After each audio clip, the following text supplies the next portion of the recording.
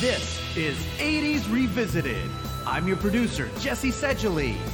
And now, your host, Trey Harris. There's a legend round here. A killer buried, but not dead. A curse on Crystal Lake. A death curse. Jason Voorhees' curse. Yeah, I remember that. They say he died as a boy, but he keeps coming back. To listen to the 80s Revisited podcast on his birthday on a Friday the 13th, which is not right now for us, but quite possibly for you. Yeah, we might run into it. Yeah, maybe. If our track record lately has been anything to... Yeah, East Coast for sure. Yeah, absolutely. Welcome back, everybody. I, of course, am your host, the not-so-silent Trey Harris. With me, as always, the hockey mask to my disfigured, horrible, undead face, Jesse Sedgley. Yes, I am. And, of course, you might come back like, oh, ready for the next round of the death match. But no, it's a holiday. A big holiday. Not the man in the red suit with the white beard, but the man in the dead suit with the hockey mask. Yes. Friday the 13th. Every Friday the 13th, we are covering a Friday the 13th film. And we only got one left after this one in the 80s, because then the series went on and jumped ship to the 1990s. So this is the farewell. Well, there's Jason Takes Manhattan. You got that one on the next Friday the 13th, which... Like two Friday the 13th ago, I listed the dates for them, so I don't remember when the next one is. But nevertheless, I like to be here talking about Friday the 13th because it's one of my favorite franchises. And it's quintessential 80s horror, which is all about, this podcast is all about, especially the 80s part, but also the horror part, because horror is pretty cool. But anyway, Friday the 13th, Part 7, The New Blood, opened May 13th, a Friday, 1988. IMDb gave it a 5.3. Rotten Tomatoes, 32%. Critics, 37% audience. So people really didn't like this one. And to this day, it's pretty divisive, even among fans of the series as well. 2.8 million estimated budget, opened at 8.2, so it made its money back, almost 4 times its budget back in the opening weekend. Domestically went on to gross 19.1, so it still made a shit ton of money. It's still a profitable series. Now, it didn't make the numbers that some of the previous installments had, because last week, but last Friday the 13th that we covered, Part 6, was the first one that had the downward trend in terms of it didn't make as much as its predecessor. So, basically at this point, the series financially peaked at 5. So, which is still, again, speaking of divisive entries in the series... Probably none are more divisive than Part 5. But anyway, couldn't find any information on worldwide or rentals, but it had to make several million more in the rentals on top of the 19.1, but nevertheless couldn't find any information. It was directed by the late, and as far as special effects go, great, John Carl Buechler. Directing-wise, he also did the original Troll, not the more appreciated Troll 2, because of its... Well, you just have to watch it. Right. He also directed... For the stellar acting. Exactly. They're eating her! And now they're going to eat me! Oh my God. Yeah. If you listen to this podcast, I'm sure you know what we're talking about. But anyway, he also directed 3 episodes of Land of the Lost and not too much else of note. However, he is a well-established special effects guru, might be a good word to use. But he did pass away last year. We have mentioned him several times on the podcast. He's done some effects for several movies that we've covered. But he did the effects for Hatchet, also starring Kane Hodder from this one, who... Kane Hodder is Jason because of John Carl Buechler. He saw him in a movie that he did before this one called Prison, and the story goes that in prison, Kane had ate some worms for the role or whatever, and that impressed John Carl Buechler. Oh, you ate worms, you could be Jason Voorhees. Oh, that's all it takes. Because then worms will eat you, and then you become, because you're undead. But he did, like I said, did special effects for Hatchet, Ghoulies, Garbage Pail Kids, the movie, which I hate to mention because it sucks, but also Nightmare on Elm Street 4 and Halloween 4. So he has done the effects for all 3 of the major 80s horror franchises, and Hatchet, which was, definitely a modern-day throwback to those slashers of yore. So, Rest in peace. You did a good job, my friend. It was written by Daryl Haney and Manuel Fidello. Nothing else of note. I wonder why. No. Cinematography was by Paul Elliott. He also did 976 Evil and My Girl 2. So really not much of note there either, to be honest.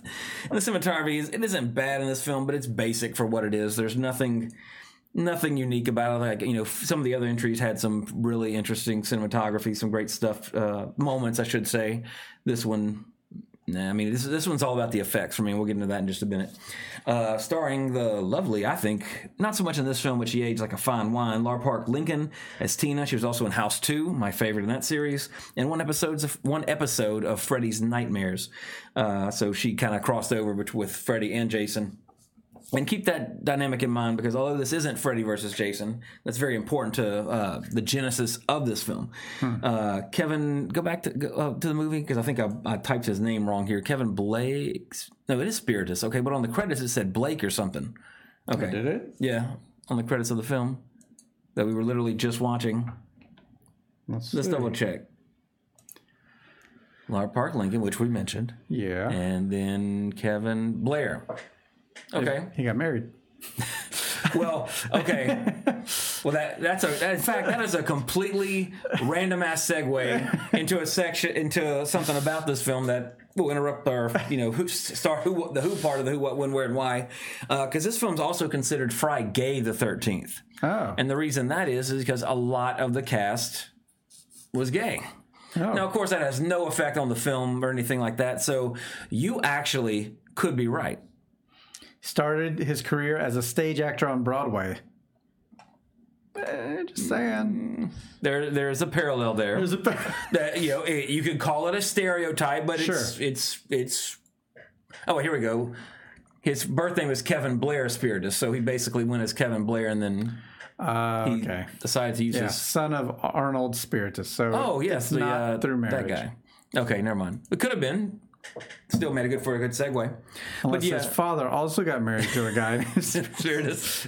Spiritus. Who knows what it is? Yeah, right. But yeah, this film is Spiritus. It's not like Nightmare 2, to where it has Commander blatantly Keen. gay overtones or subtext.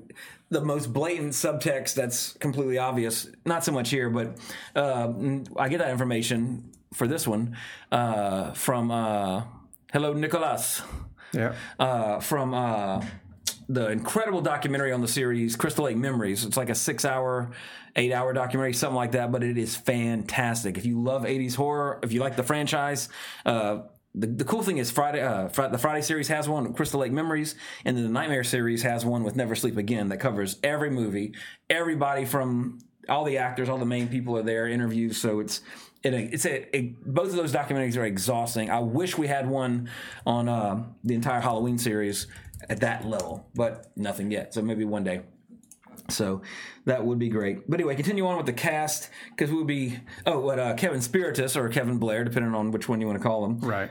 He was Nick, but he's also, I know him because I've told the story before. When I worked with my parents while I was going to school, college.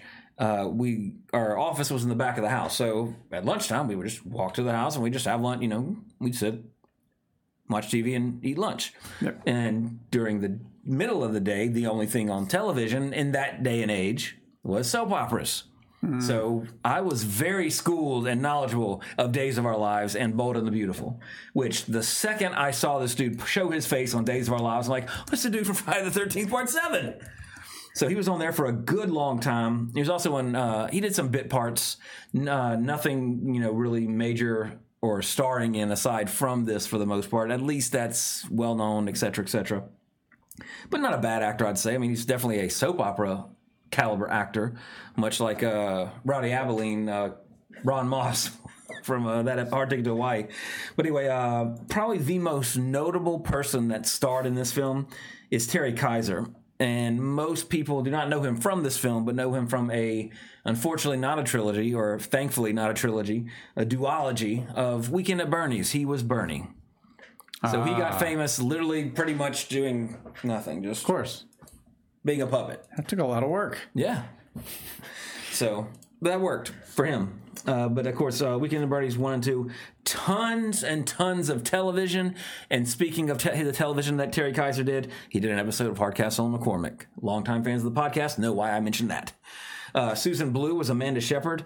She's probably the second well-known, but nobody knows who she is, actress in this film. Lovely older lady, but she is a major voice actress. She's done everything from she was it was RC in Transformers. OG, she was in OG Ghostbusters, G.I. Joe, Visionaries, Brave Star, Jim, DuckTales. She's done everything. She is sort of a female. What's his name? Peter, the guy that did Megatron, and I'm drawing a blank on his name for some reason. Anyway, that dude. Yeah, that dude. I can't think of his name for some reason. Very, very. Not prolific is the wrong word. What's the word I'm thinking of? But in demand. I mean, she's been in a ton of shit. Basically, Peter Cullen. That's his name. Okay, I was getting there. I'm just thinking like I can beat it. I can beat the internet. I can beat it searching. I can find it. But William Butler was Michael. He was also in Night of the Living Dead 1990, the Tom Savini directed remake. Which is if you listen to this podcast, you know how I feel about remakes.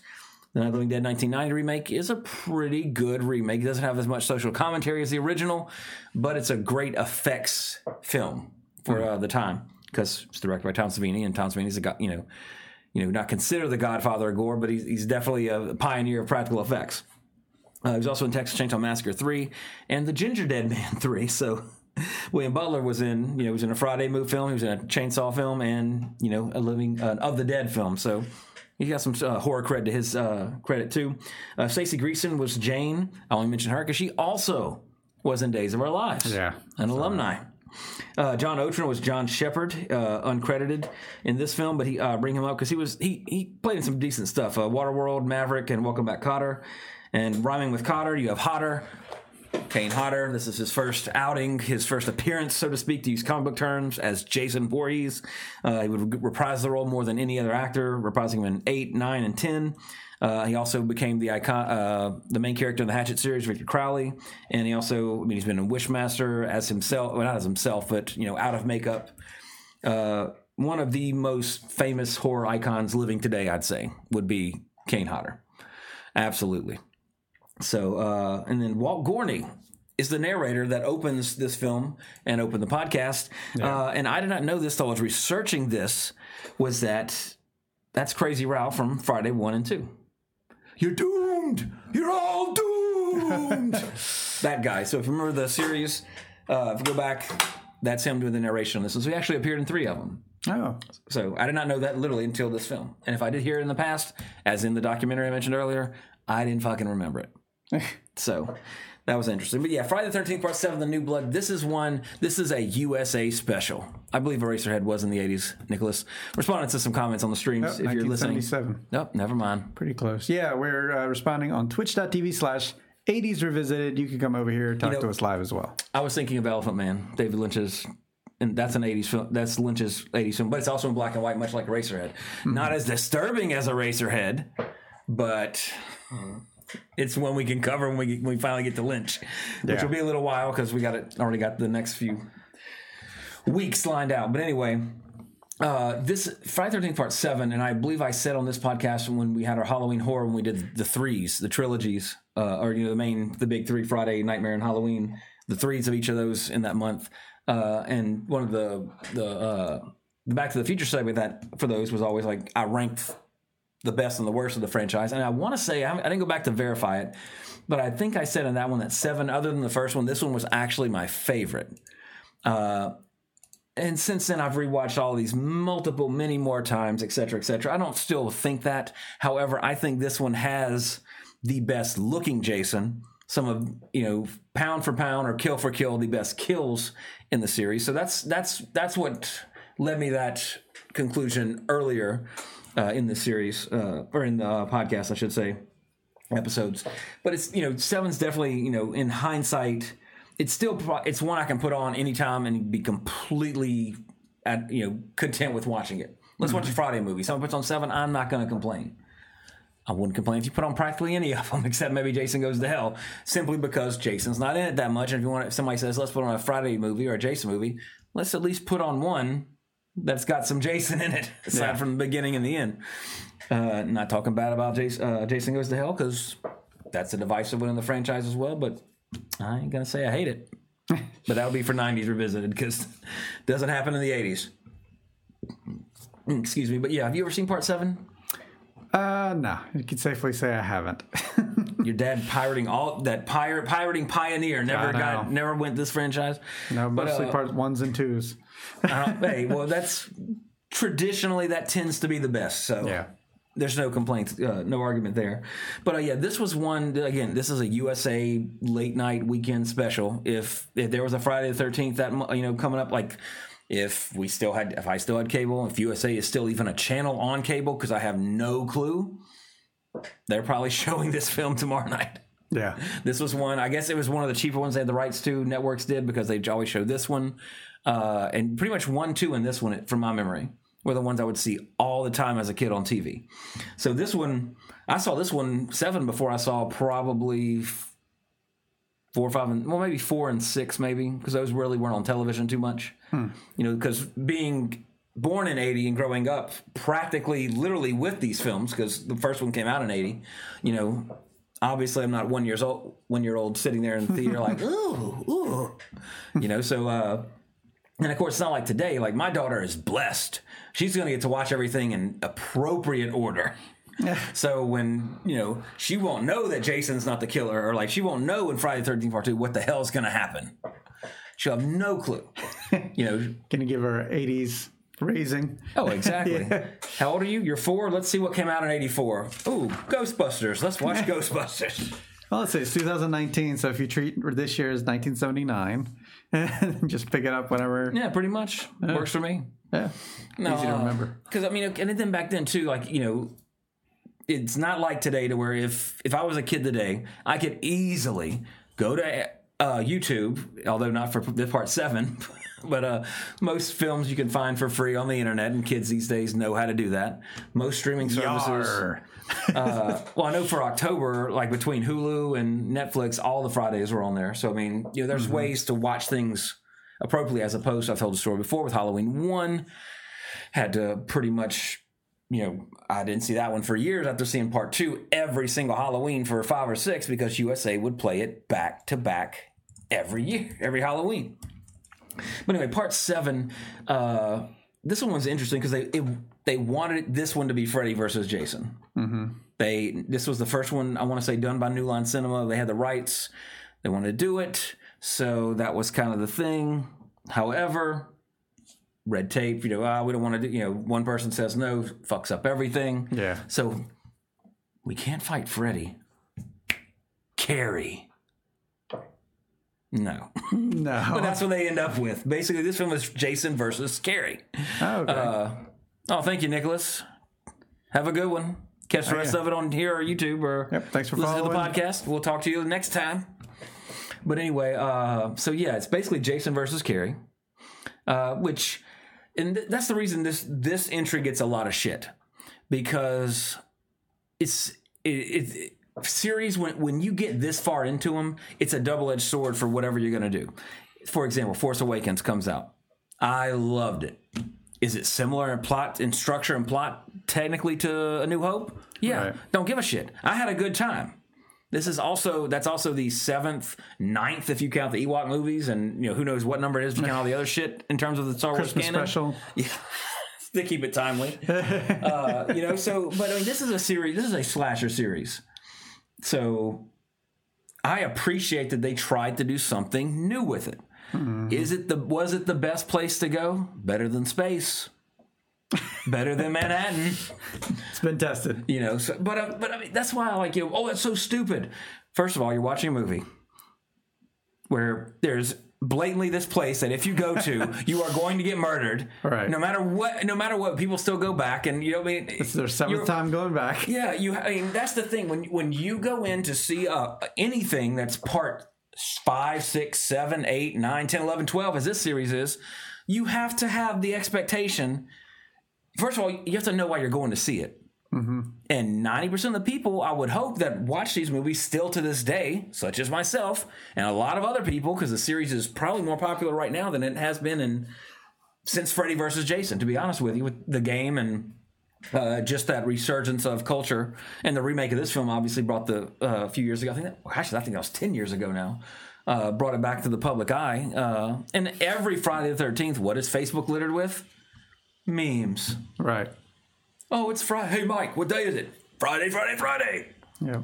Or if there's a Friday the 12th, Facebook is still littered with memes of sad Jason, like, oh, it's Friday the 12th, not the 13th. They'll work Baby Yoda in there somehow. Yeah, so eventually, somehow. But it's like, if you're complaining, I understand I understand people that don't like these films, but I also the plot is ludicrous, but also we're talking about a court, what is the formula for every single one of these? Every single Halloween, every single Nightmare practically. Oh, you think they're dead. Just like Scream said it best. Here, this is the part where the killer comes back for one last scare. Ah! No, not in my movie, which it's meta, it works, but that is the trope of the genre. That's why we watch these movies. That's why we love them. I don't go to see this movie to see how they're going to, I hope these very interesting teenagers have a story arc and a moral and a morality tale and all this. No, I want to watch Jason kill these assholes in funny and unique ways. Sounds morbid, but I mean that's the fun of these films. So if this film would have been panned had it been just Jason shows back up, there's this legend of Jason Voorhees and he just kills people like normal. They didn't do anything different. Well, every single time a film does something different, they should have just kept it like it was because this is stupid. Yeah. But jump in the time machine, Wild Stallions. If you watch the thing, I'm wearing my Wild Stallion shirt. So if they done it differently, it's more of the same bullshit. Yeah. So and again, I understand if you don't like it because you wanted something a little more traditional. Well, this is part 7. And, part 5, like we talked about a couple times ago, actually not earlier this year because of our schedule and how things tended to work out with the number of Friday the 13th this year, it's like 5, they killed Jason in 4. He's done. Oh, we think Jason's back. We don't know what's going on. It's kind of a murder mystery, much like the first one. But it's not Jason. Okay, so now they know Jason Lives, part 6, has to be Jason. That one's tongue-in-cheek and meta.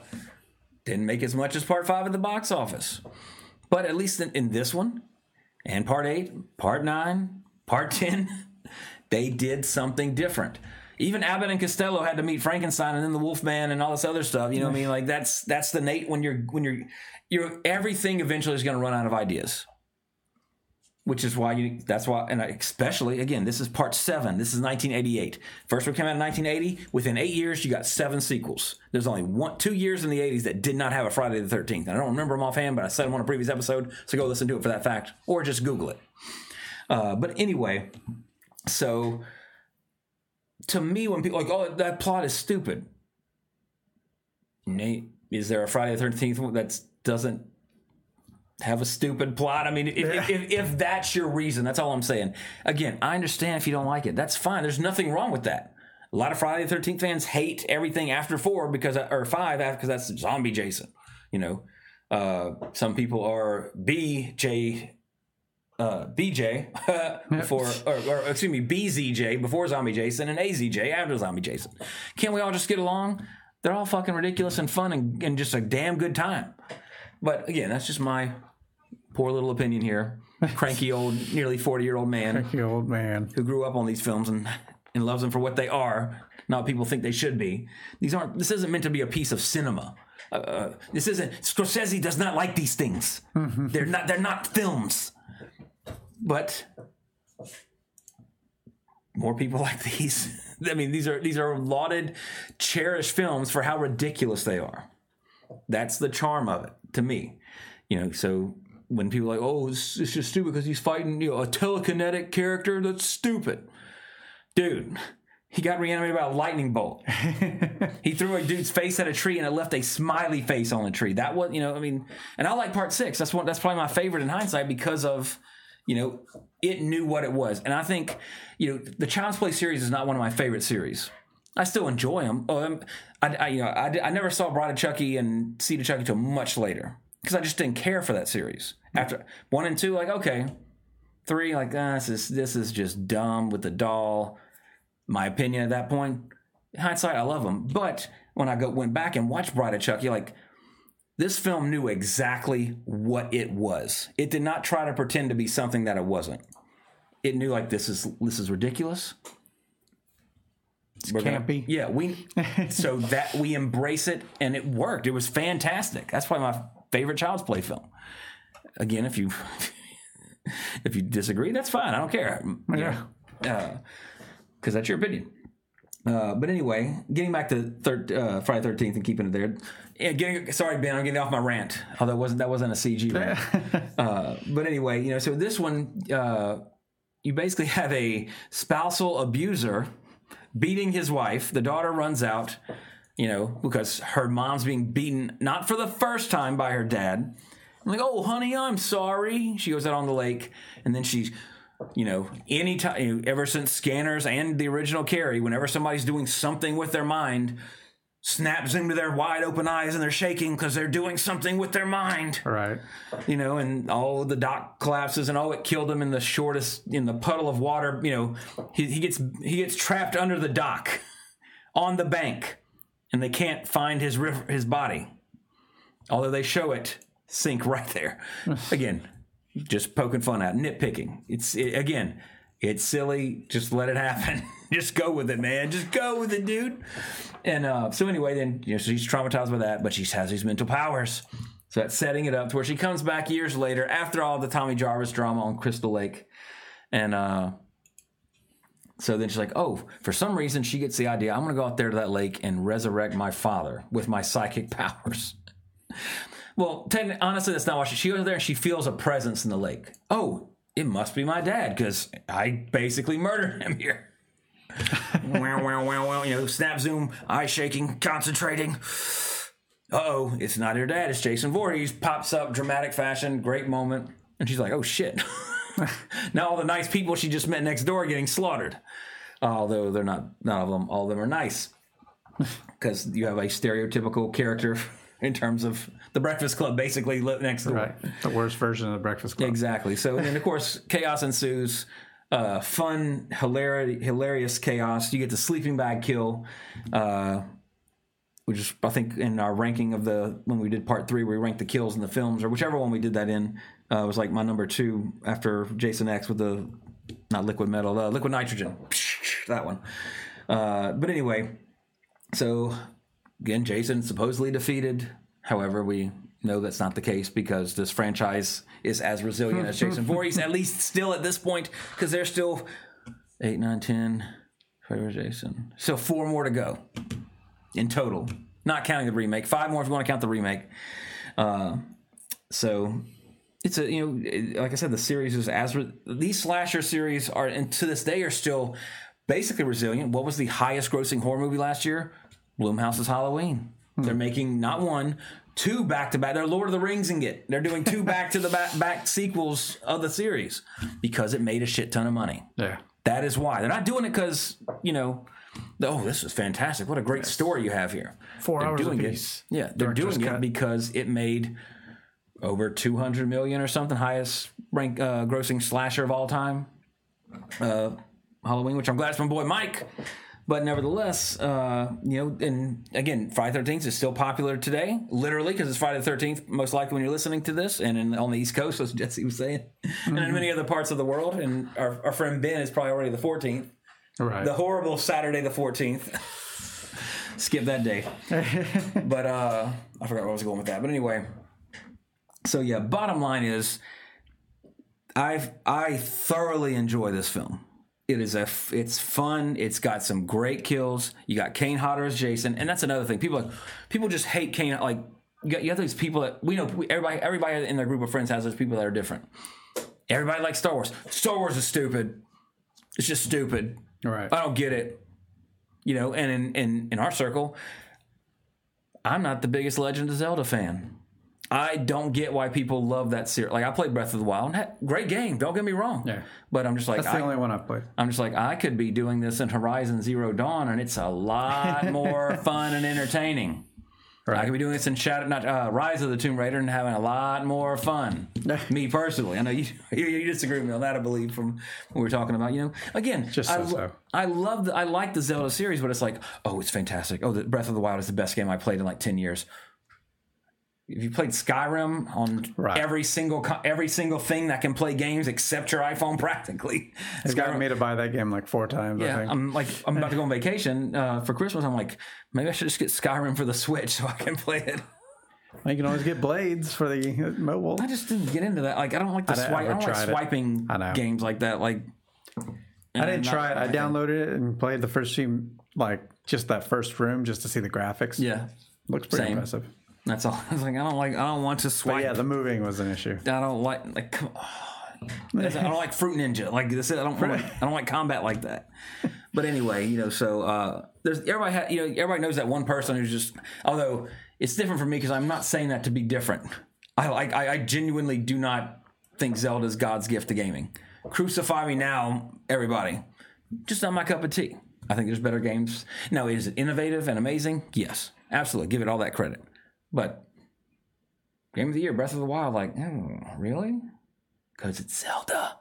That's why I got Game of the Year. Oh, look, my weapons are breaking like games from 2001. That part was rough. Oh, look, I have to do all this like in games from 1992. So these old tropes creeping into a modern game make it a good game again. Like, I don't know.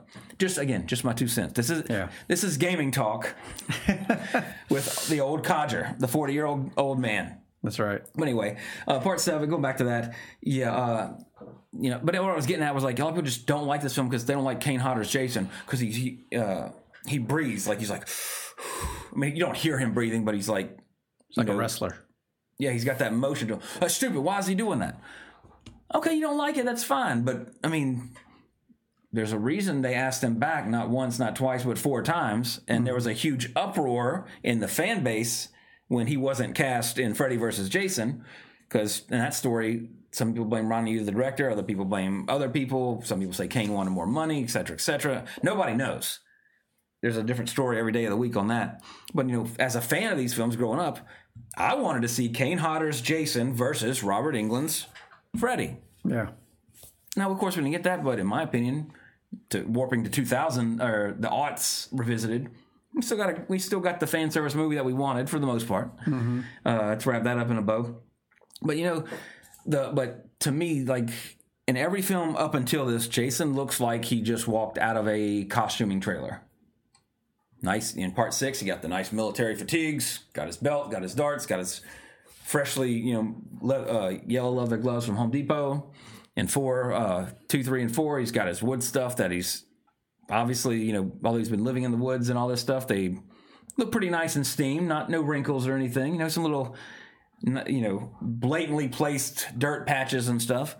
But in this one, Jason looks like he's been in a lake for 10 years and just got out of it. Yeah. And again, a credit to John Carl Buechler, like his talent as a special effects artist. One of my favorite looks for Jason in this one is when like they show him from the back, his spine's exposed, but you got the tattered clothes. So I mean, it just looks cool as hell. They have every single piece of damage that he's sustained in the franchise represented on him. Right. Got the axe wound. The mask is all chipped up on this side from the boat motor from part 6. So he's got the battle damage. And this one, for the most part, the entire time, I've said this before, what makes this is the version of Jason that always scared me. Because as we're watching here on the bottom of the screen, if you're watching on YouTube, right there, you never see the eyes. Right. They're black, they got this whatever over them to where like you might see a little glimpse of them, but you never see them. It's that hollowness. There's nothing behind there. It's evil. It's the shape, to quote Halloween, to use the Halloween reference. And actually what we're watching here, Kane Hodder nearly died on that stunt because the last step that he hit his head on was the last fake step. So 2 more inches that way, he would hit a real step. And it's a pretty nice stunt. Right. That would not... You can't say if somebody would have died or not, but it would have been bad. Right. I mean, that would have been a pretty significant head injury. He's not wearing a helmet. He's wearing foam latex, which... Not so... Yeah, that... That's not very good. I think they would have made more fake steps. Yeah. Well, they made so many of them, and your role as a stuntman is to hit your mark, so to speak. All right, you need to jump through the window this way. We need to land here. You got to roll this way where we don't see your face, which they never told. There's a good shot like his back. You got the exposed bones and everything. What I was getting at was about to make a joke about Face Off, because how every stuntman looks right at the camera for every stunt in that film. So the next time you watch Face Off, be sure to just notice that it's never Nicolas Cage or John Travolta. I hate Face Off. I just don't like I loved it when it came out. I loved it when it came out. I just hate that movie. And I can't watch it now. It's so bad. Why, John Woo? Why? Then he went on to do Mission Impossible 2 and screw that franchise over. Or so we thought, but that franchise bounced back like Jason Voorhees from a lampshade to the face. But anyway, yeah, so personally, this one, 7, again, like in hindsight, I have gone on record before saying this was my second favorite after the original, in terms of like my favorite one to watch. I wasn't wrong in saying that, but as you watch more things, and as you get older, all you youngins will realize your opinions change sometimes, and you lean towards other things. So this is definitely still one of, visually, effects-wise, still a high point for the series, I'd say. Jason looks the best. I'd say better than I'm just running through his look in every film, probably better than he does in any of them. Personal opinion, a lot of people they thought his militaristic movements in 6 were great. Some people think, I done forgot his goddamn name from part 4, the stuntman, Ted White. Yeah, Ted White. They people like him, the way he moved as Jason and all that, but I grew up on these 7, 8, and 9 or basically 7 and 8 were the main ones that I grew up on. These were the 2 that I was old enough when we go to the theater. I'm going to go to the bathroom, Mom. Walk out of Willow. Stick my head in Friday the 13th Part 7 for a little bit, get freaked out, and run back to Willow. Or, whatever movie we're watching. Use the bathroom in there. Yeah, just put myself because I'm scared. That kind of thing. So and that is no matter what people say, there is a factor to the first time you see something. Like for example, the first time I ever heard the music or saw Phantom of the Opera was the touring company here in that came to New Orleans. Yeah. So that version to me, when I think back about it, that was the best. Like I'm still comparing every time I hear a version of any of the songs from Phantom of the Opera to like that that thought in my head, like how that first thing moved me, and like maybe like, oh, this is amazing, this is fantastic. Yeah. I didn't know Broadway musicals had such good music, etc., etc. Not all of them do, but a lot of them have some good stuff. I don't like Stephen Sondheim. But anyway, this is Broadway Talk. This week we're going to talk about Into the Woods. Talk. Yeah, talk. Get out of here, Ma. We're talking Broadway. I'll get my socks later. That was improv theater as well. We're multiple shows tonight. But anyway, but what I'm getting at is that even when the movie came out with Gerard Butler and all that, I'm still like, this is good. I like this, but that first version I saw was so much better. The way he moved and just the acting and everything, right? Just indelibly left a mark on me. That's true for anything. That's not always. It's not always true that your first version of something is the best to you, but there's always that somewhat bias I believe you have to get over for things. Every one of these films has been remade. You have a remake of Halloween, Friday, and Nightmare. Some younger people might have seen those first, like, oh yeah, that remake is way better than the original. Yeah. It's nostalgia. No. Yeah. I mean, it works both ways, of course. But as when you think objectively about something, these remakes are garbage compared to. But also, and my evidence for that is to look at The Thing, look at the recent Child's Play, look at Night of the Living Dead 1990, which you mentioned earlier. There are ways to make remakes that are not meant to cash in. Mm-hmm. I'd say the Friday the 13th and the Nightmare on Elm Street and the Texas Chainsaw were definitely meant to do that. I think there was some skill in the Texas one. I won't be too hard on that one for its time. But and I know, Trey didn't mention Rob Zombie's Halloween. Because I believe, the difference there is that Rob Zombie wanted to do something different. Total credit to him for that. Did I like it? No. Yeah. No. Now, we're not reviewing that movie again. I've talked about that every time we bring something up about Rob Zombie. Rob Zombie is a topic of conversation every week. But for the most part, welcome to the Rob Zombie podcast. Yeah. But anyway, anyway, so yes, this was like the most impressionable of the Fridays as a young person for me. Mm-hmm. So naturally, well, that's why you lean to it. Well, a little bit, absolutely, that does play a part in it, is all I'm getting at. But also, objectively looking back at every one of them, especially when you've seen them as many times as I have, it's just like, okay, yeah, I see why I like this. I understand it. I'm thinking about, and I think what makes good people to talk about movies, not saying that I am a good person to talk movies about, I've just seen a lot of them, and I talk really fast. I'm excited about them, so I hope that comes across, because that seems what some people like and some people don't like based on the reviews of the podcast. But anyway, what I'm getting at is that, it's like, as long as somebody can explain to me why they like or don't like something, as opposed to it's just stupid. All right. It was dumb. I didn't get it. I don't know. I just didn't like it. Wasn't made for you. Yeah. What, that's fine, but I didn't like the way that, this aspect of it really threw me off. Oh, okay. Now, as a person who enjoys watching movies and enjoys making movies and talking about movies, that's the part that, that's why you have your friends who you talk about movies with, because there's some people on Cycle Line. I don't mention what movies I saw because I know they're not going to give a shit. Right. The Back to the Future segment is my top 10 films that I've seen so far, 2019, because it's our last episode of 2019. Because I'm going on vacation, that's why. Finally, after 2 years. Taking the baby, I'll give you all a brief one. Oh, that's not a vacation. If we make it it's not. It's not. Going to visit my parents. The baby sightseeing. So my mom's like, "Oh, I'll watch the baby, and y'all can go." I'm like, "Yeah, well, you better not be bullshitting me, because here, yep, bye." Sound effect turn exactly. But anyway, completely trained, completely just derailed. What was that Liam Neeson movie with the train? Derailed. No, I'm kidding. I don't know. Was it Nonstop? Was the Liam Neeson on a plane? What was the one? It was the same damn plot as every other Liam Neeson on a moving vehicle. If you're listening to the podcast right now, shout it out and we might hear you. I heard something. Yeah, it was something. It sounded like oh my God, he made a lot of movies. Commuter. Yeah. Liam Neeson on a train. The Commuter.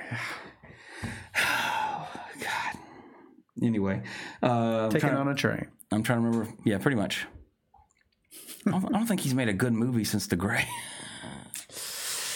The Grey, 2011. So now, in terms of, so you're saying Battleship isn't good? That he was like the star, like the top build. He was bad cop in Lego Movie. Oh shit! I forgot about that. He's a 14. Taking 3. Yeah. He was. I love Liam Neeson. Oh, right. Wait, no, Monster Calls was fantastic. He was the monster, yeah. So he was. I don't know if he was top billed or not. I think what's her name from Rogue One might have been top billed, but he was still definitely a main character. So I take it back. But if you haven't seen a Monster Calls, fantastic film. You should watch it. Definitely on the cover. Oh, he's the and you got to put that in your contract. Yeah, that's why. It's so funny because you see some movies that'll be like. Robert, or more than, or they'll do Robert De Niro, Joe Pesci, and Al Pacino with Sean Connery, and then they do the with between ands, so it's and Al Pacino with Sean Connery and Morgan Freeman with Kevin Costner and Tim Robbins. I'm running out of actors I can think of really quickly that would have that on their contract. Stipulations, but. Anyway, I can't remember where I was going with that tangent, but I'm sure it'll come back to me. But I'm sure you get the point of it from what I've been saying, whatever it was. Nevertheless, there's some interesting trivia behind this film. And a lot of these you might have heard before because they're on the documentaries and all that. So if you heard it before, who gives a shit? You never heard me say it. Maybe I'll add some tangents in there that'll make you excited. Who knows? But funny story, Kane Hodder's dressing room was a quarter mile down the dirt road from where they were filming in Alabama. That's right. Right down the road from us down here saying the Sutha. Outside of Mobile, Alabama. He was walking back to his trailer and some, Yoko Loco was there and like, hey, you in the movie? He's in full makeup, by the way. So, I'm sure that you in the movie? Yeah. You in the film they filming up the road? What gave it away? Well, Kane Hodder in Jason Voorhees fashion just looks at the dude and then like jumps at him, and the dude runs away, saying, "I'm going to get the sheriff! I'm going to get the sheriff!" Sheriff never showed up. Of course not. Exactly, because right. I don't care. But Carrie Noonan, who played Paula in Jason Lives, the previous entry in the franchise, she actually read for the role of Tina when it was these films. They kept them secret, you know. Most films still do that. They don't tell you when you're coming in to read. If it's a franchise, they don't say like, "Hey, why don't you come and read for Doctor Strange 2 or Avengers 18?" Right. It's like, this film's called Board Game. We want you to read for it. So for this film, it's called Birthday Bash, was the code name for the film. But as she was reading it, she realized, wait, this is a Friday the 13th film. And then she kind of shot herself in the foot. She's like, yeah, I was in part 6. They're like, thank you, goodbye. So they didn't cast her. And speaking of, like, I always mention usually when we talk about these films how nowadays the gore in these films, they haven't re-edited them for television since the original edits from, years and years ago. Which, again, Walking Dead, every week, 20 times more gore than any of these films had theatrically. Of course. Sorry. But more so than any Friday film, this one was butchered by the censors. I think they went back and forth 9 or 10 times. Like, nope, cut this. And again, we're in the final analysis, we're talking like seconds, like split seconds. Like, oh, you can show the knife hit, but you can't show it sitting in there. And like all that kind of bullshit. What does it fucking matter? They had some enemies up at the offices. Yeah.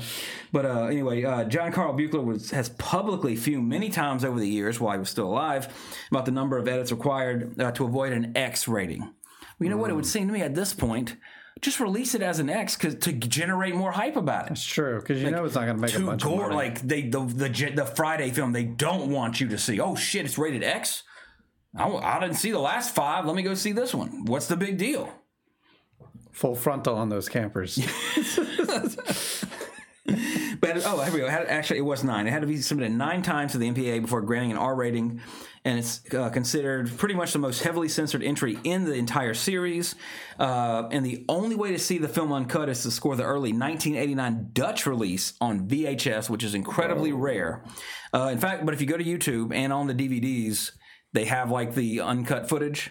And again, we're talking split seconds here and 2-3 seconds, but it is VHS quality. There's no, unless somebody has them locked in a vault somewhere, this footage does not exist except in that completely grainy VHS quality. Yeah. So there's no way to like go back and do a director's cut or an uncut version, because as you're seeing right here, that's what you have. That's the exact. Even our little thing, that little filter that goes on, it's still bad. It's bad quality. Does not. I mean, you get the gist of what they cut, but it doesn't do anything. I think this is the one where he gets the axe in the face. Those are not our effects on this video playing. Those are theirs. That's how bad it is. You can tell the difference between ours going beyond the black lines. And theirs. That's true. But yeah. And we're watching this on YouTube. You can go to YouTube and search 80s Revisited Podcast, and you could see these clips as well. I welcome you to subscribe, and that URL can be a lot easier once we hit 100 subscribers over there. So help us out. Give us a Christmas present. There you go. But anyway, so it was originally, like I mentioned, actually I kind of talked about all that Carrie stuff already, so we don't need to repeat that. I mentioned why they cast Kane Hodder. Oh, the mask in this film was cast from the actual original mold as the mask from Part 3, but was modified slightly to include the damage. So that's how accurate this costume was to the series, which I appreciate that because, again, this is Part 7. Jason's not a spring chicken.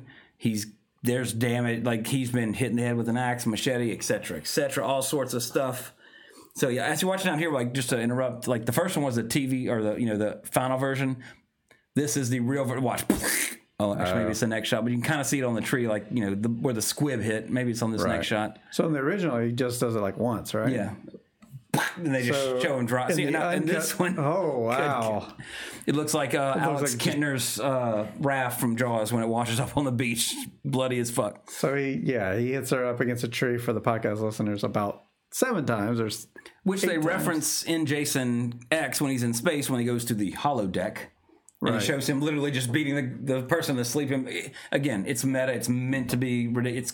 They know they're calling back. That's why I like Jason X. Spoiler alert for, that podcast series in 20 years. But, again, it knew what it was when they made it. They said, okay, this is part 10. We're going to space. Let's do it. And they went all the way with it, it's great that, it knew what it was doing. Again, I already talked about that. We're done. Sorry. But, anyway, let me see. The edges, they did trim to make the mask smaller, though, in terms of, its overall size, because they wanted that rotted, bloated flesh look to not be, to kind of be, haloing the mask, so to speak. So the mask is sort of it's kind of sunken into the decayed flesh, which I think makes it look exceptionally good. I personally like that look for it. It was subtitled The New Blood because the intention was that Tina, a.k.a. Carrie, becomes a protagonist who would appear in further sequels. Obviously doesn't happen. I thought this was pretty funny. While they were filming, they hired a alligator wrangler to keep them gators away. Mm-hmm. Well, them gators, they were filming in October and November, and there are no gators in the lake around that time of year. So the dude sat there and did nothing. Just like, oh, yeah. Easy gig. What are you doing? You're actually swimming in the lake. Scaring the gators away. You got that check for me today?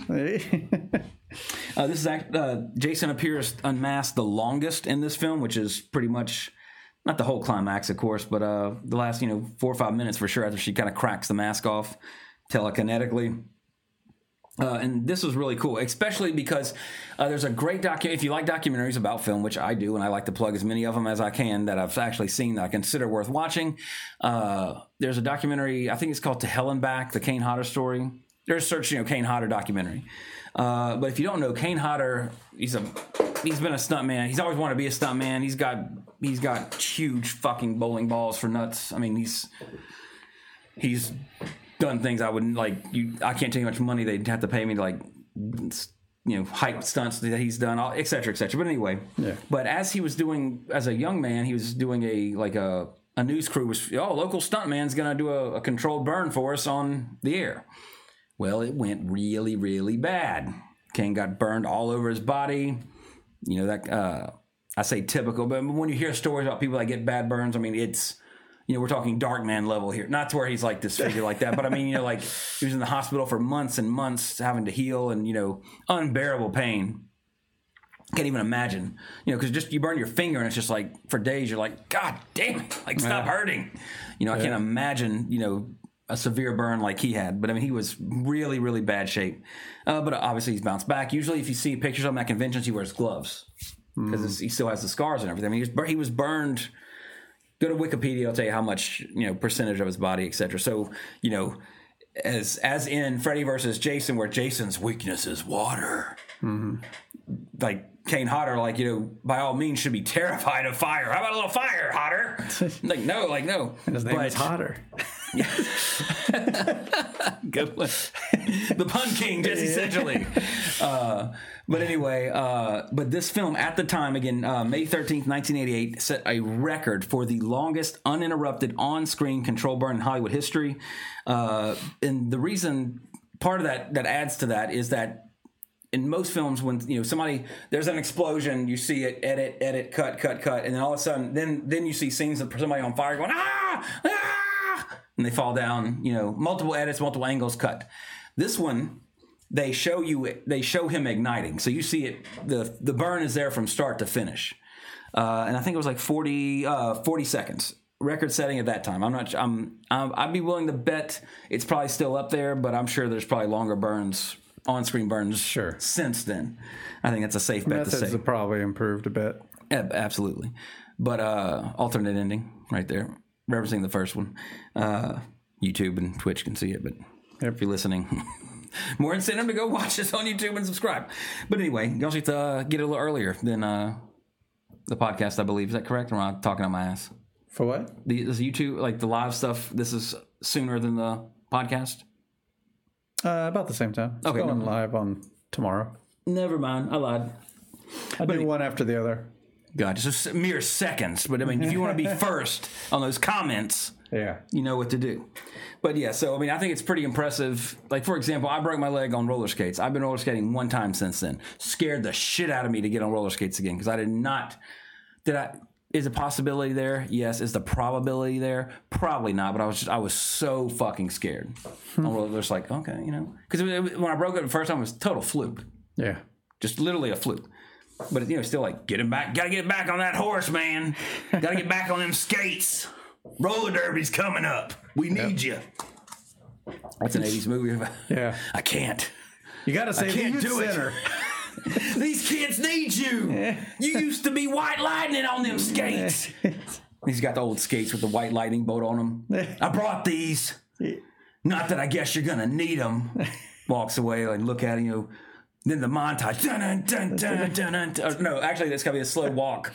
Looking, thinking about like the montage of like the most horrific leg break you ever seen. You're just like, it's like in black and white. Yeah, inner space with the kids like, I don't want to go to the streets again and have to do heroin and kill people for money. I gotta get back on those skates. Gotta get them.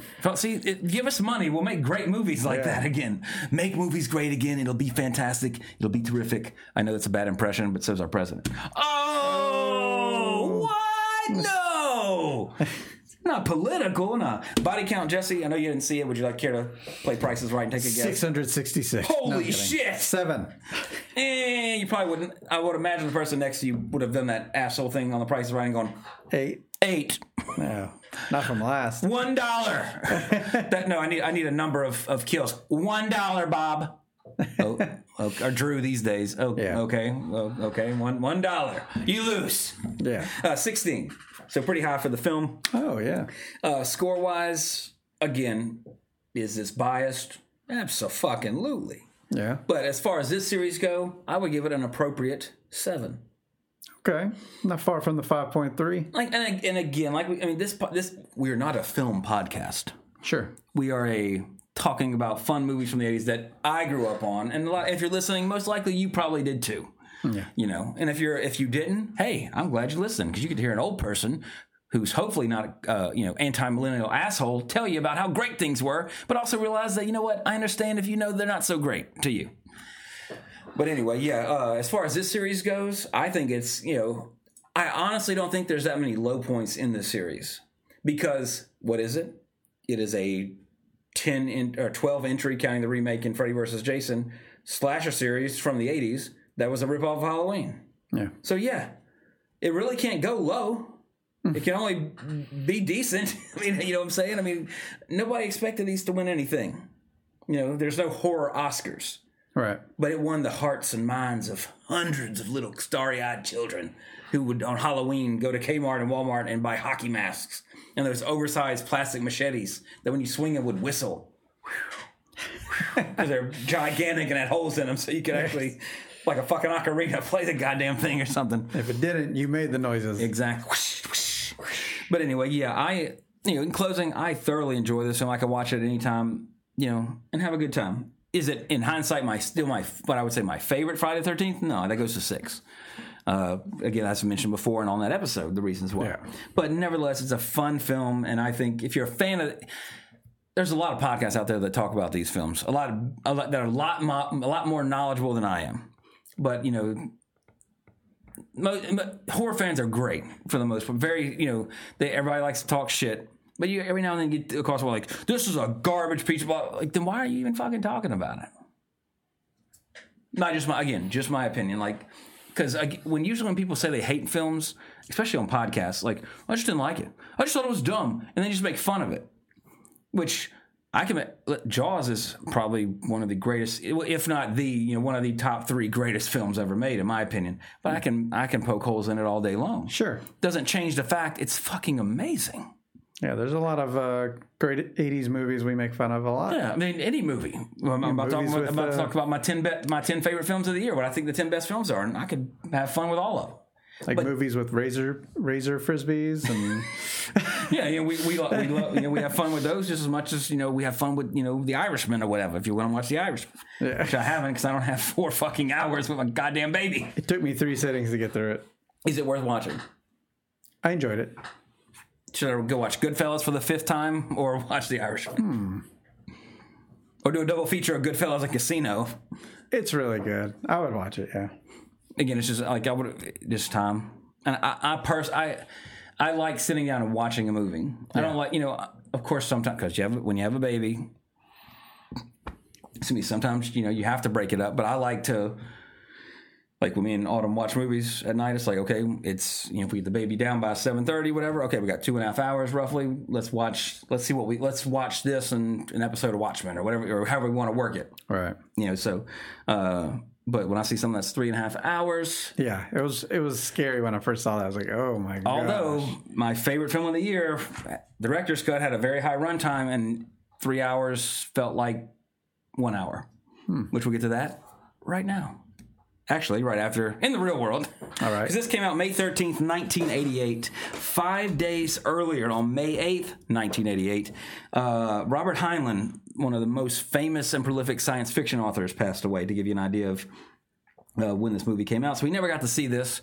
Might have been a good thing for him because he wrote very, very poignant science fiction. What did he write, Trey? Stranger in a Strange Land and a little ditty called Starship Troopers. Oh. Speaking of films that have numerous sequels that got more ridiculous as they went on, but nevertheless enjoyable, Starship Troopers. And also the movie is pretty much nothing like the book. I was going to say. Not at all. Do you think you would have enjoyed the movie? Well, he died. 88, yes. He definitely didn't see the movie. It was 10 years too late. Yeah. Haha, too late. That's a joke. He was born in 1907, though. So he, let's see, that's what, about 81? He was 80. Yep. Oh, I didn't quite make it to 81.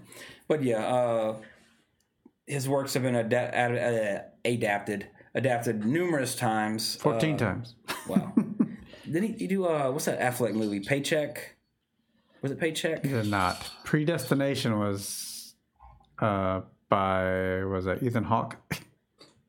Nah. Paycheck? Oh, yeah, the Affleck movie? The movie where he gets a paycheck? Let's see, does it say based on a...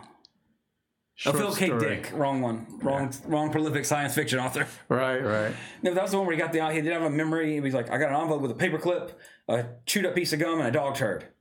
And then as he's going through his adventure, each one has an incredible revelation.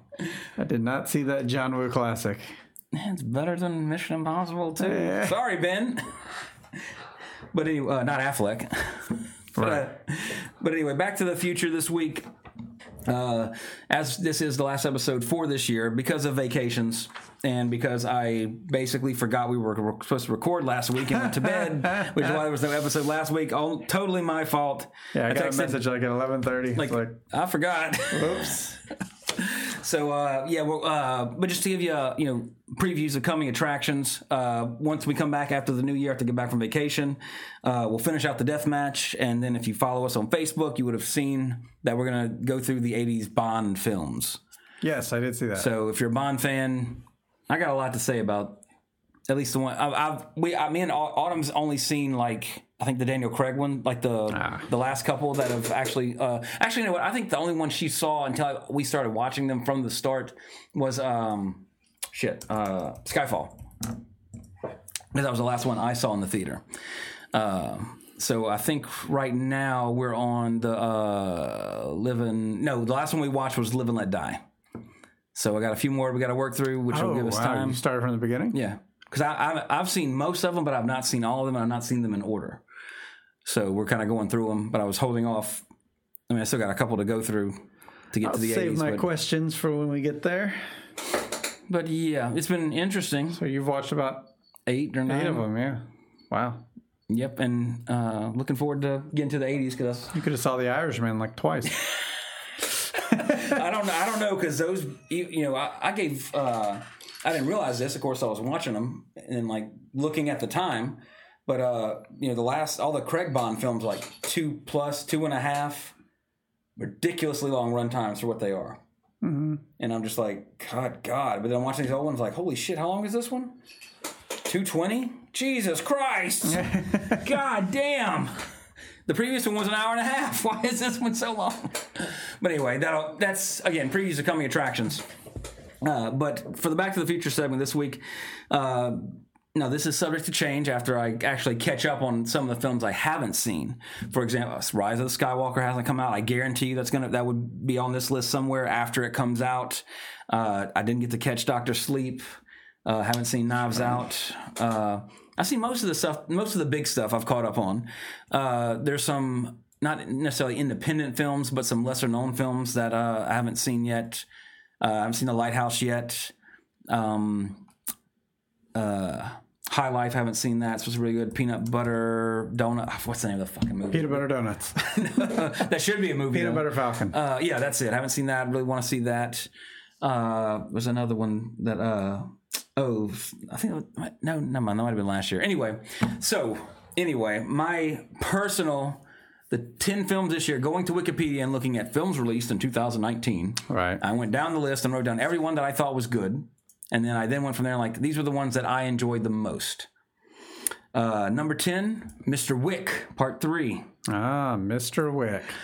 John Wick 3, not as good as the second one, but that type of film gets me, like, it has my attention every time. In this one you have the added ass. I mean, just the visual, those action sequences are the price of admission. Well, they were matched in part 2 because I'd suck Keanu's dick, and I'm not gay, So but you get a couple of scenes in here when the young bucks are giving him what for. There's that, and most people don't know this. I am nitpicking. I fully admit that because I watch Shaw Brothers martial arts movies like some people. I don't know, watch something that people watch a lot. I can't think of a reference.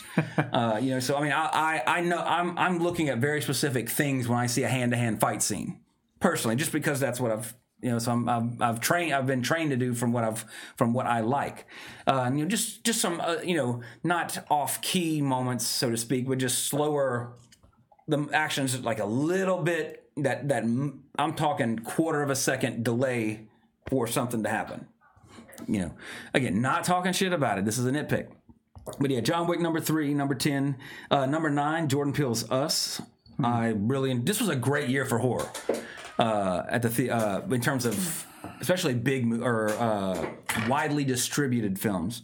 A lot of people like Get Out. A lot of people didn't seem to like Us, but I was the whole time. I'm just like, okay, what is this? Where is this going? What's happening here? And then I'm like, oh, wow, did not see that coming. But then everything, it's that moment. The whole time there's the last piece of the puzzle. You're playing with it every direction, and all of a sudden, click, and you're like, God damn it, and it works. Number 8, a lot of people did not like this film, but I thoroughly, thoroughly enjoyed it, and that would be Glass. Unbreakable was always one of my favorite Shyamalama Ding Dong films. Not Glass. Split comes out in that last scene. Like, holy shit, it's in the Unbreakable. It's a tie-in to Unbreakable. And then they make Glass. Now, a lot of people, we live in the age of the superhero movie. Yeah. That is, thankfully it's slowing down, which it needs to, because, we're already at like peak, it's overflowing. So I appreciate, the groundedness of it, although, again, when I say groundedness, that's looking at this from a more realistic take than Doctor Strange. Second Doctor Strange mentioned in this podcast. Love Doctor Strange. The movie, a lot of people didn't like that one. Were you doing the motion? Yeah. I'm opening a gate back home so I don't have to drive. YouTube viewers only get to see that. Exactly. But anyway, I like Glass. No spoilers. I thought it was fantastic. I thought that trilogy is a great trilogy, in my opinion, although it might not end up being a trilogy. This list is reminding me of all the things I need to go back and watch. Yeah, I've seen a couple, too, that I don't even think of. What you're saying, not this stuff. Sorry. Some of this stuff is like... A lot of it's releasing, right now. A lot of stuff limited release right now because they're prepping it for award season. They want to make sure it's fresh in the minds for award season. But anyway, Glass number 8. Number 7, Jesse, I'd recommend this one to you. Yesterday, Danny Boyle's film where everybody except a couple of people forget that the Beatles existed. Right. If you like the Beatles, you're going to love it. I think it's just a good movie. It's well written, good dialogue. It's different. It's a really the little things in it are what's funny, because basically the dude gets hit by a bus right when a blackout hits the entire Earth. He wakes up, nobody remembers the Beatles. There's also there's great references like, y'all have a Coke? What's that? Right, other things were forgotten. Yeah, as like well. it's not just everybody forgets the Beatles. Like he basically is in an alternate timeline. No spoiler there. Okay. It's not, just to give you an idea, but it's well acted. It's so well done. The lead guy, I forget what's his name. Go down so I can give him credit, please. Hamish Patel does all his own singing, and I think he did a lot of his playing too. It's just a good movie. Like, the whole time I'm just, great music, obviously, and where it goes, it's just great. Had a great time watching it. Really, really good. Recommend it for sure. Number 6, another horror movie. Most people would consider it a dark comedy, which would technically be more accurate. But Ready or Not, with the absolutely gorgeous Samara Weaving from The Babysitter, and Hugo Weaving's niece or cousin, something like that. Right. And also, it stars the guy from Mission Impossible. I forget his name, but Kittrick.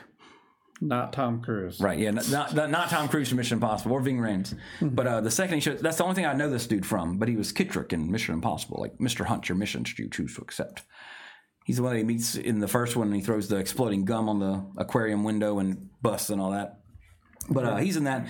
But it's funny, it's entertaining, it's got some great gore, so it hits all the right keys.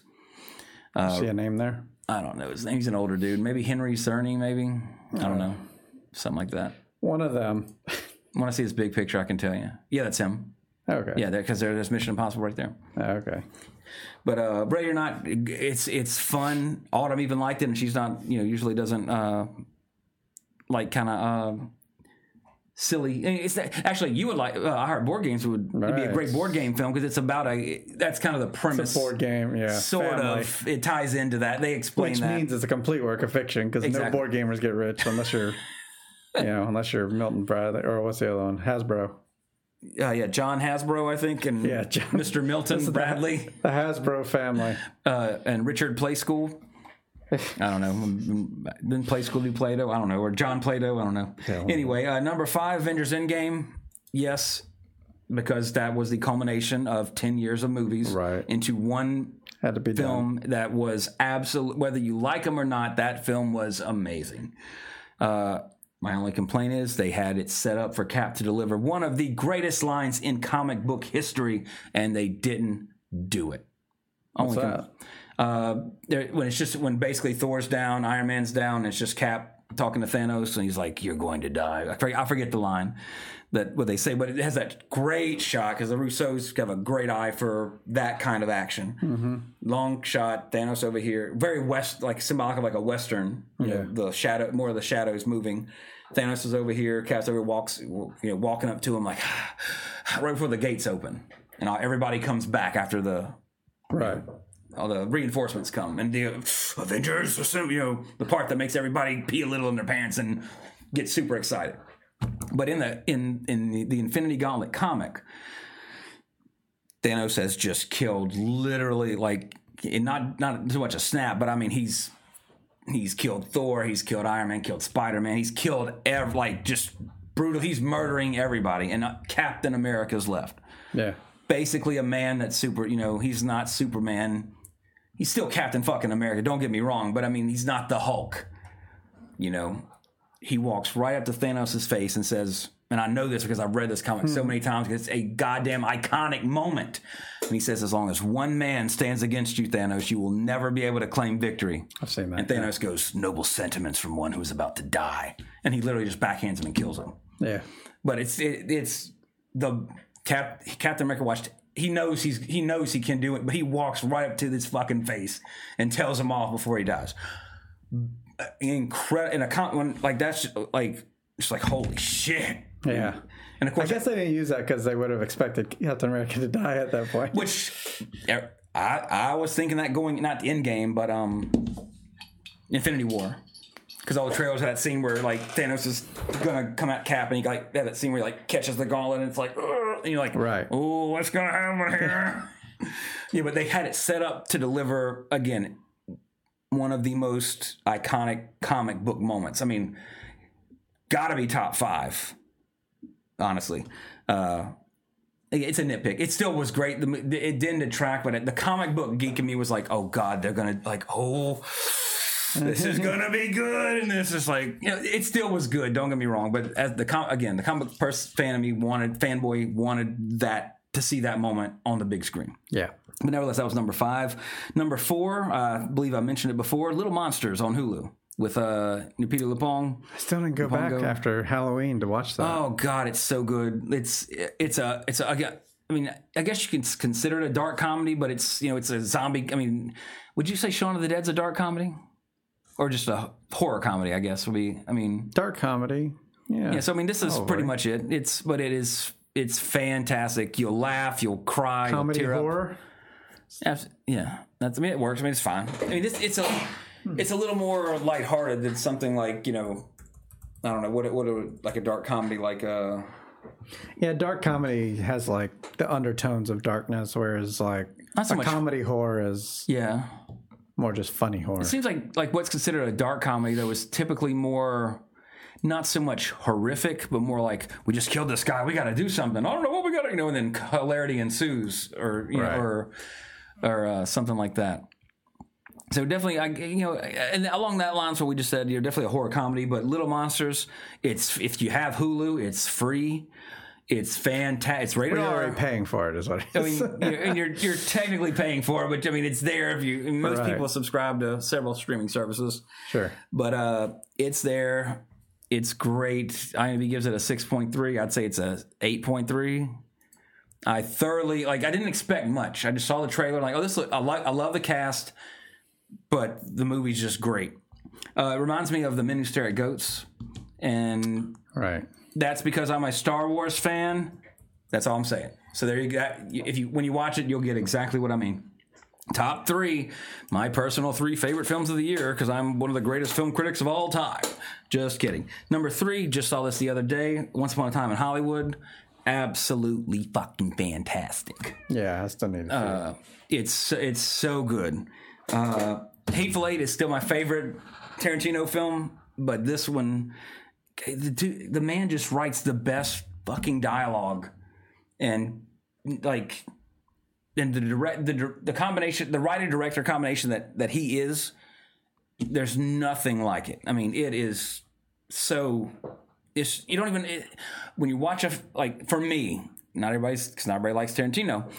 When I was watching Once Upon a Time in Hollywood, I forgot I was watching Brad Pitt and Leonardo DiCaprio, and in my opinion, that's not an easy thing to do because two of the biggest actors in the fucking world. Yeah, and I'm just like, wow, that's Jack Dalton. That's not Leonardo DiCaprio. That's Jack Dalton. How's Jack Dalton going to get out of this one? I hope he makes it. Oh shit, he's talking to it's just great, and only Tarantino could have made this movie.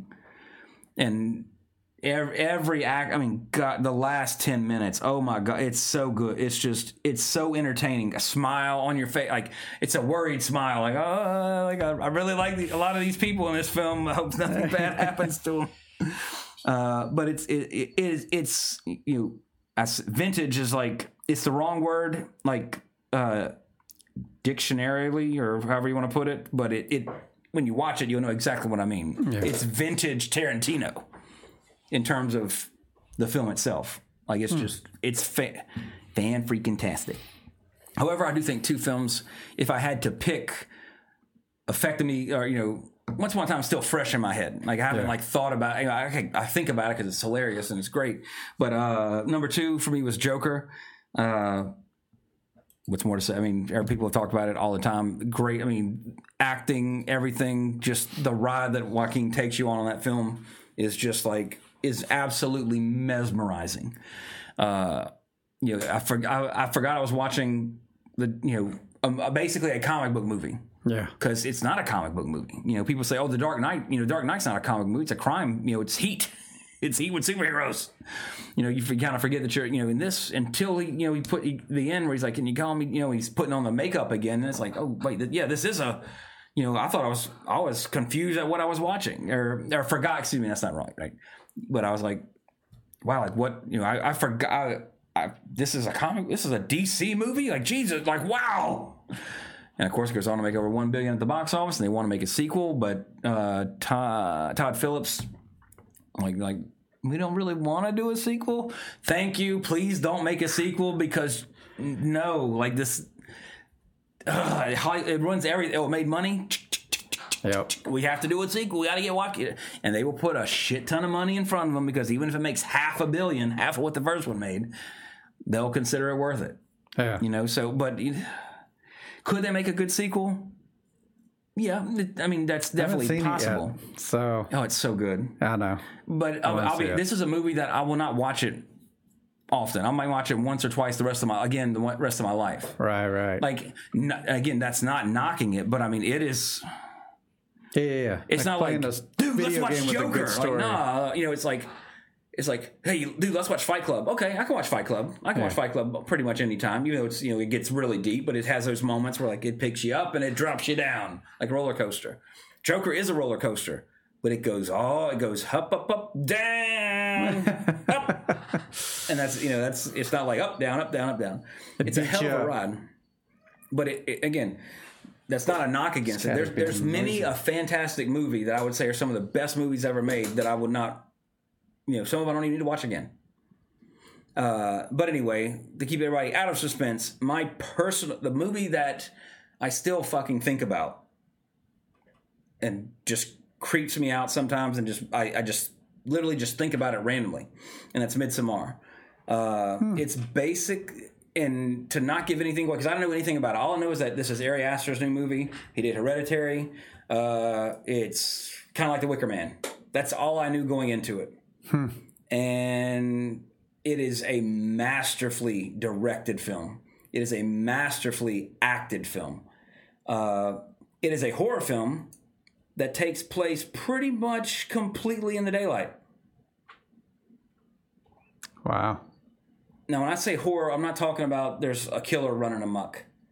It is a palpable sense of tension throughout the entire thing.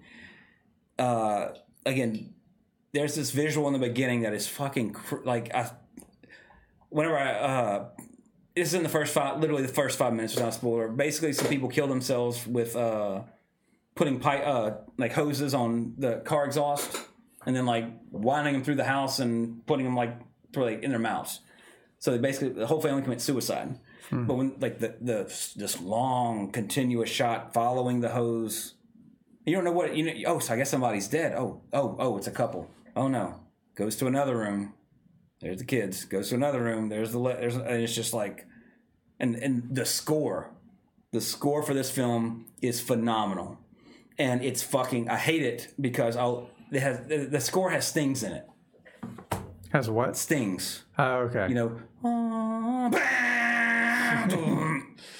and the first time listening to it, I'm just like, God, this is great. And you know, I'm relaxed because I like to listen to film scores. I have a ton of them. And all of a sudden, I'm like, oh fuck! Like I jumped the fuck out of my chair. Jesus Christ! The Haxan Cloak. That's the composer. But it's this is a film. Every single aspect is amazing. And like this is, and I watched the director's cut. I haven't seen the theatrical cut because, of course, like I said, I have a baby. Didn't get to see it in the theater. But I mean, I want to say the director's cut's like a little over 3 hours, like maybe right at 3 hours, I guess would be the way to put it. But it felt like I was just like, wow, it's over already. Like, wow, it kept. That's awesome. I did not look away from the screen the entire time. Not to heap too much praise on it because if you say you didn't like this movie's not for everybody.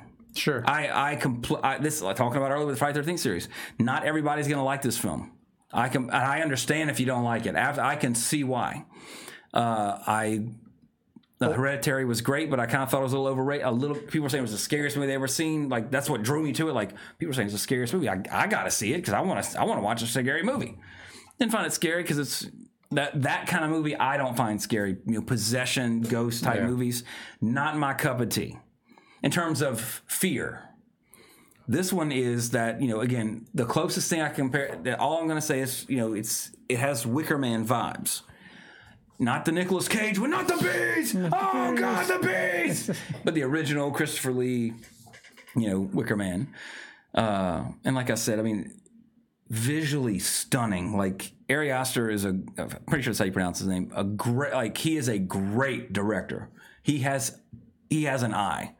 And like I said, the acting, everything about it is just like all aspects of it are just so well done. It reminds me of he's sort of like, I will compare him. He's like the horror tension suspense version of Denis Villeneuve.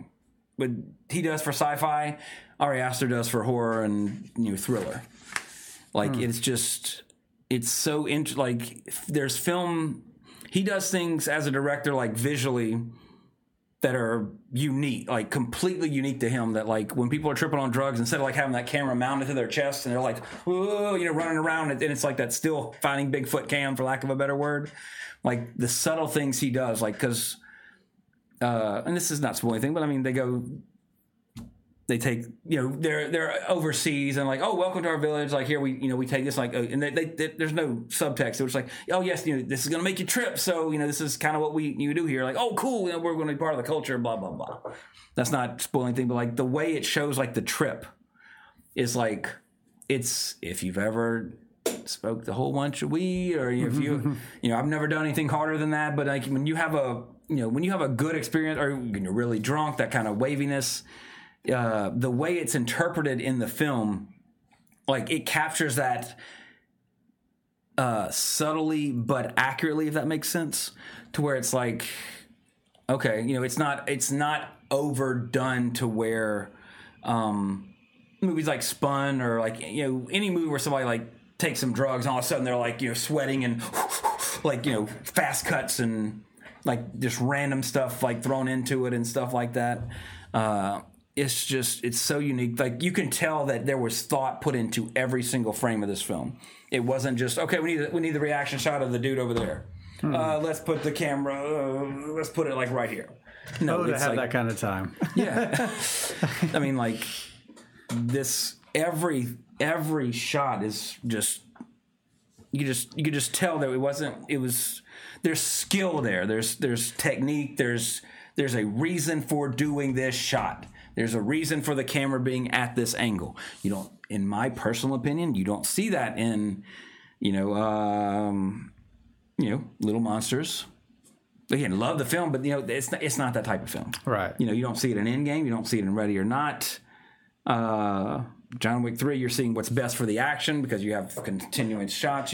But in this film, where it's tense, it's like you're uneasy the whole time, but in a good way. Not to where like, I want this movie to end, like what's that? But it's just like, you're like, okay, And the perfect, honest, here's the best way for me to put it for this film, because I want to quit talking about it because I want people to watch it. Yeah. It is a perfectly escalating film of tension. There's no, it doesn't take you on a roller coaster like I was saying, Fight Club, for example. Like, you get breaks in the darkness of it.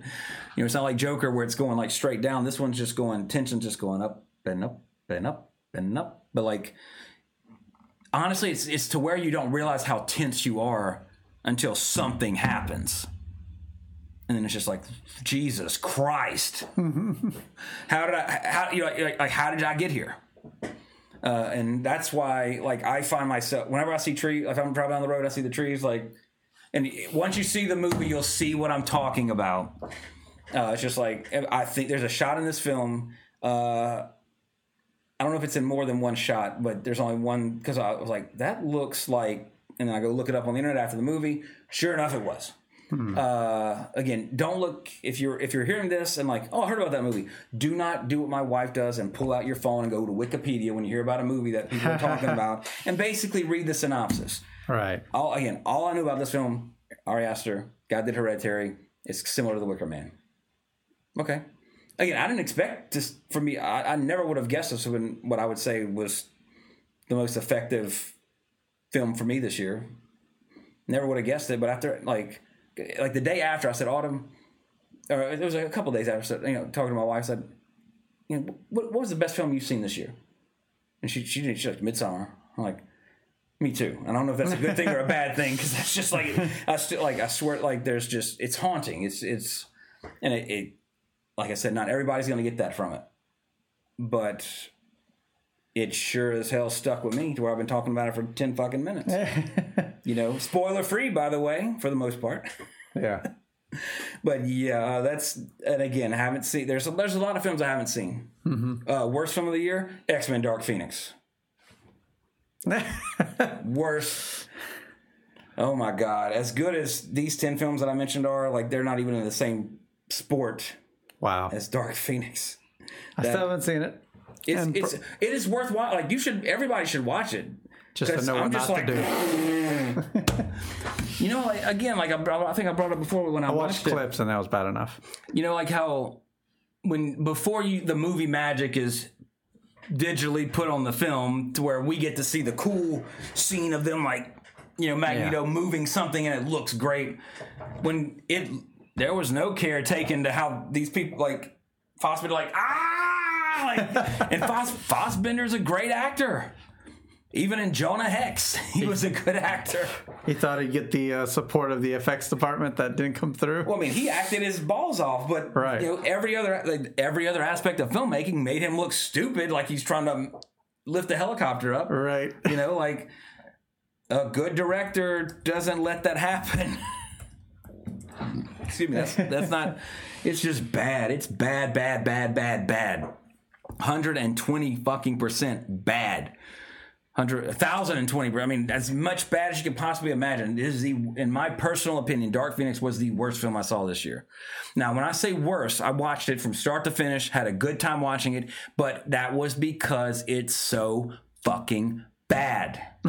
And you're watching, you know, I don't have anything nice to say about Sophie Turner except that she's pretty. And she's great on Game of Thrones. She's horrible as Jean Grey. The dude Game of Thrones curse. Yeah, like we talked about that before. McAvoy's in Glass. I mean, nobody's between McAvoy and Fassbender, like they're not acting bad. It's not. I don't blame them because, you know, they're acting their balls off, and it's just every other aspect of filmmaking is failing their performances.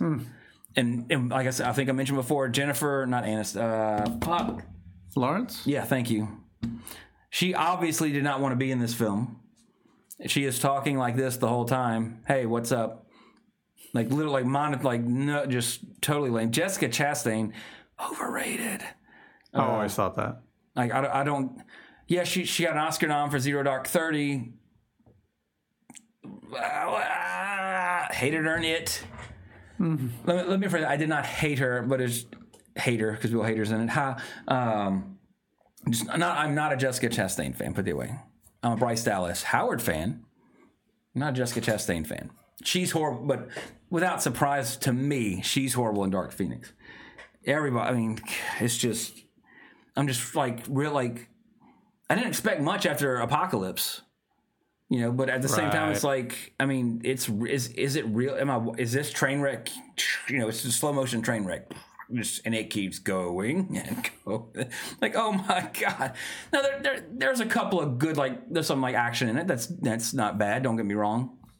But as a whole, it is just so bad. Go watch the X-Men animated cartoon series on Disney Plus. 5-episode Dark Phoenix saga. Pretty much comic accurate. Better than this shit. Better than X-Men 3. The first time they tried to do a live action Dark Phoenix. Just stay away from that storyline. Who is the X-Men's greatest enemy? It ain't the Dark Phoenix. It's man. How relevant? Sorry for banging the table. If people wonder what that noise was. How relevant is that to, like, today? You know, like, a group of people is being hunted and persecuted against because they're different by a government that wants to do it. You know, it's perpetrated by. I mean, it's socially relevant. All that kind of, you know, I mean, that's the plot line. That's why X2 was great, because it was about men, like, people being afraid of mutants. It's their greatest enemy. Dark Phoenix Phoenix isn't even bad anymore in the comics half the time. It's just not. When I say bad, I'm talking not destroying a solar system and a galaxy, killing billions of people bad. Right. It's not Hitler anymore. Although it was Hitler, so we never forget that. Please, when somebody's possessed by the Phoenix, it committed genocide on a galaxy scale. So don't forget that. But anyway, yeah, that was the worst. Well, since we last recorded, I saw the new Rambo. It was, Rambo alone was. It's worth watching, because it's not bad, but it was unnecessary. Right. John Rambo cash grab. I don't know if it was a cash grab. I guess Stallone just thought he had another story to tell, but it doesn't add anything. Except, wow, John Rambo has a really shitty life. He gets home, has to deal with this. But John Rambo ended with him coming back from Burma and, saving those missionaries and everything. And just, he came home. He finally made it home. That was the end. But now this one, he's at home enjoying his life. He can't, shit happens. The legend comes home. Now, again, I'll watch another Rambo movie if he makes it. I will watch him. But again, I thought he ended that story quite well. Just like he ended Rocky Balboa perfectly with Rocky Balboa. And then, wisely, he didn't make Rocky, another Rocky after that. He made Creed. Right. Stroke of genius, in my opinion. Mm-hmm. Perfect. It's not Rocky 6 or that would be Rocky 7. Yeah. It is a new franchise, but in that universe with that character. It's a marvel. He marveled it. That's so. We're seeing, Apollo Creed's son, but we still have that tie to that universe. For that because Rocky's in it. Yeah. So we still get to see what happens to Rocky, but he's not the main character. Perfect way of passing the torch in a venerable franchise. Yeah. Not saying Rambo should get home and here's his daughter. I'm going to teach you how to kill. Exactly. I just got back from Desert Storm, Dad, and it takes place in the 90s or something, or Iraqi, not Iraqi freedom, whatever. I don't know what they call these operations. There's a wrong way to do it too, which Die Hard did. Yeah. Yeah. But the last 10 minutes. It's a horror movie, and it's literally Stallone alone. Stallone is Jason. He's Jason Voorhees, but Kevin McAllister. He has his house of traps. Right. And I've heard people say, "Oh, it's brutal." It is. Again, it's a horror movie. The last 10 minutes are a horror movie. 20 minutes are a horror movie. It's a short film, worth watching if you like the series. But it's like Toy Story 4. I enjoyed it. Didn't need it. Didn't miss anything by it. Had it not come out, we wouldn't have missed anything. Yeah. That kind of thing. I think there was something else, a big movie that I saw recently. But, yeah, I guess that's it for this week. I did get a couple of emails and comments on the Deathmatch, but we'll go over those next time. For the Deathmatch episode. Yeah, so it's all that information, all the Deathmatch stuff will be contained within the specific Deathmatch episodes, and I don't want to sprinkle anything in here. Do got the bracket, like we talked about. It's randomized again with the winners, ready to go, but we'll get to that. We'll finish that up as soon as I get back from vacation, and then early January, and then... So we got lots of episodes planned. Yeah, at least 10, probably. Yeah. We still have plenty of stuff to do, which is, again, a matter of me not forgetting that, oh, shit, it's 9 o'clock, time to get over to Jesse's to record, and not remember it 2 hours later while I'm laying in bed watching YouTube videos. But you can always talk to us live, twitch.tv/80s Revisited, where if you have these emails you're sending, just come here and live chat with us to change the outcome of those fights. Well, of course, the downside of that is all our good email friends are, and it's tomorrow for one of them, and the other ones are sleeping. Yeah. In good old UK and Tasmania. Stay up for it. Yeah, come on, guys. Jesus Christ. But anyway, agesvisit@gmail.com is the email address. Don't forget our friends at the Something Something Podcast Network.